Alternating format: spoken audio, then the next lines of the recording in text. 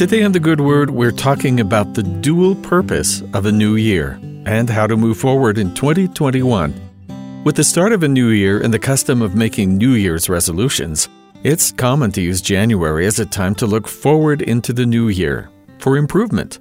And it's just as common to look back on the previous year with its accomplishments and failures, assessing the year as a whole. 2020 did bring lots of surprises and difficulties, but it's hard to move forward without looking back. These acts of learning from the past in order to improve for the future are so intertwined that they're hard to separate. The ancient Romans thought looking forward and reflecting back were so connected that one of the gods in their pantheon represented both of these acts. He was called Janus and embodied what he stood for by having two faces, one facing forward and one looking back. This past year, our study of the Scriptures has looked at how the Lord has spoken with His ancient servants across the globe and how He still speaks to us today.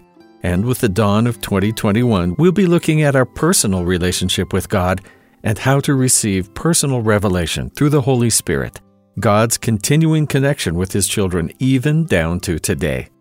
And an excellent place to start in our search for such revelation is the Scriptures themselves.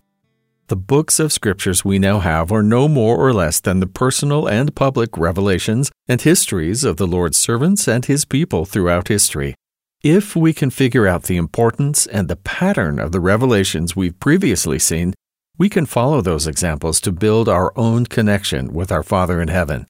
In Section 1 of the Doctrine and Covenants, we find some answers on why we continue to study the Scriptures. Search these commandments, for they are true and faithful, and the prophecies and promises which are in them shall all be fulfilled. What I, the Lord, have spoken, and I excuse not myself. And though the heavens and the earth pass away, my word shall not pass away, but shall all be fulfilled, whether by mine own voice or the voice of my servants. It is the same. This year, as we follow this commandment to continue to search the Scriptures, we can rest assured that though we may not hear the literal voice of God, as might be seen in movies or books speaking face to face, but we receive something of equal value while reading the Scriptures. We can learn to hear and recognize His voice. God doesn't distinguish between the source by which He distributes His commandments and guidance, whether His literal voice, the whisperings of the Holy Spirit to our hearts and minds, or the words of His servants. All are guidance given to us for our benefit, and each of equal weight.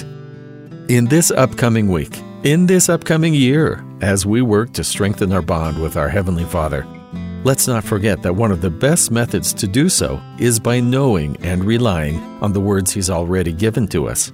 It's never a bad idea to open our Scriptures once more and look back on what we've already studied to prepare us to move forward. And that's the Good Word.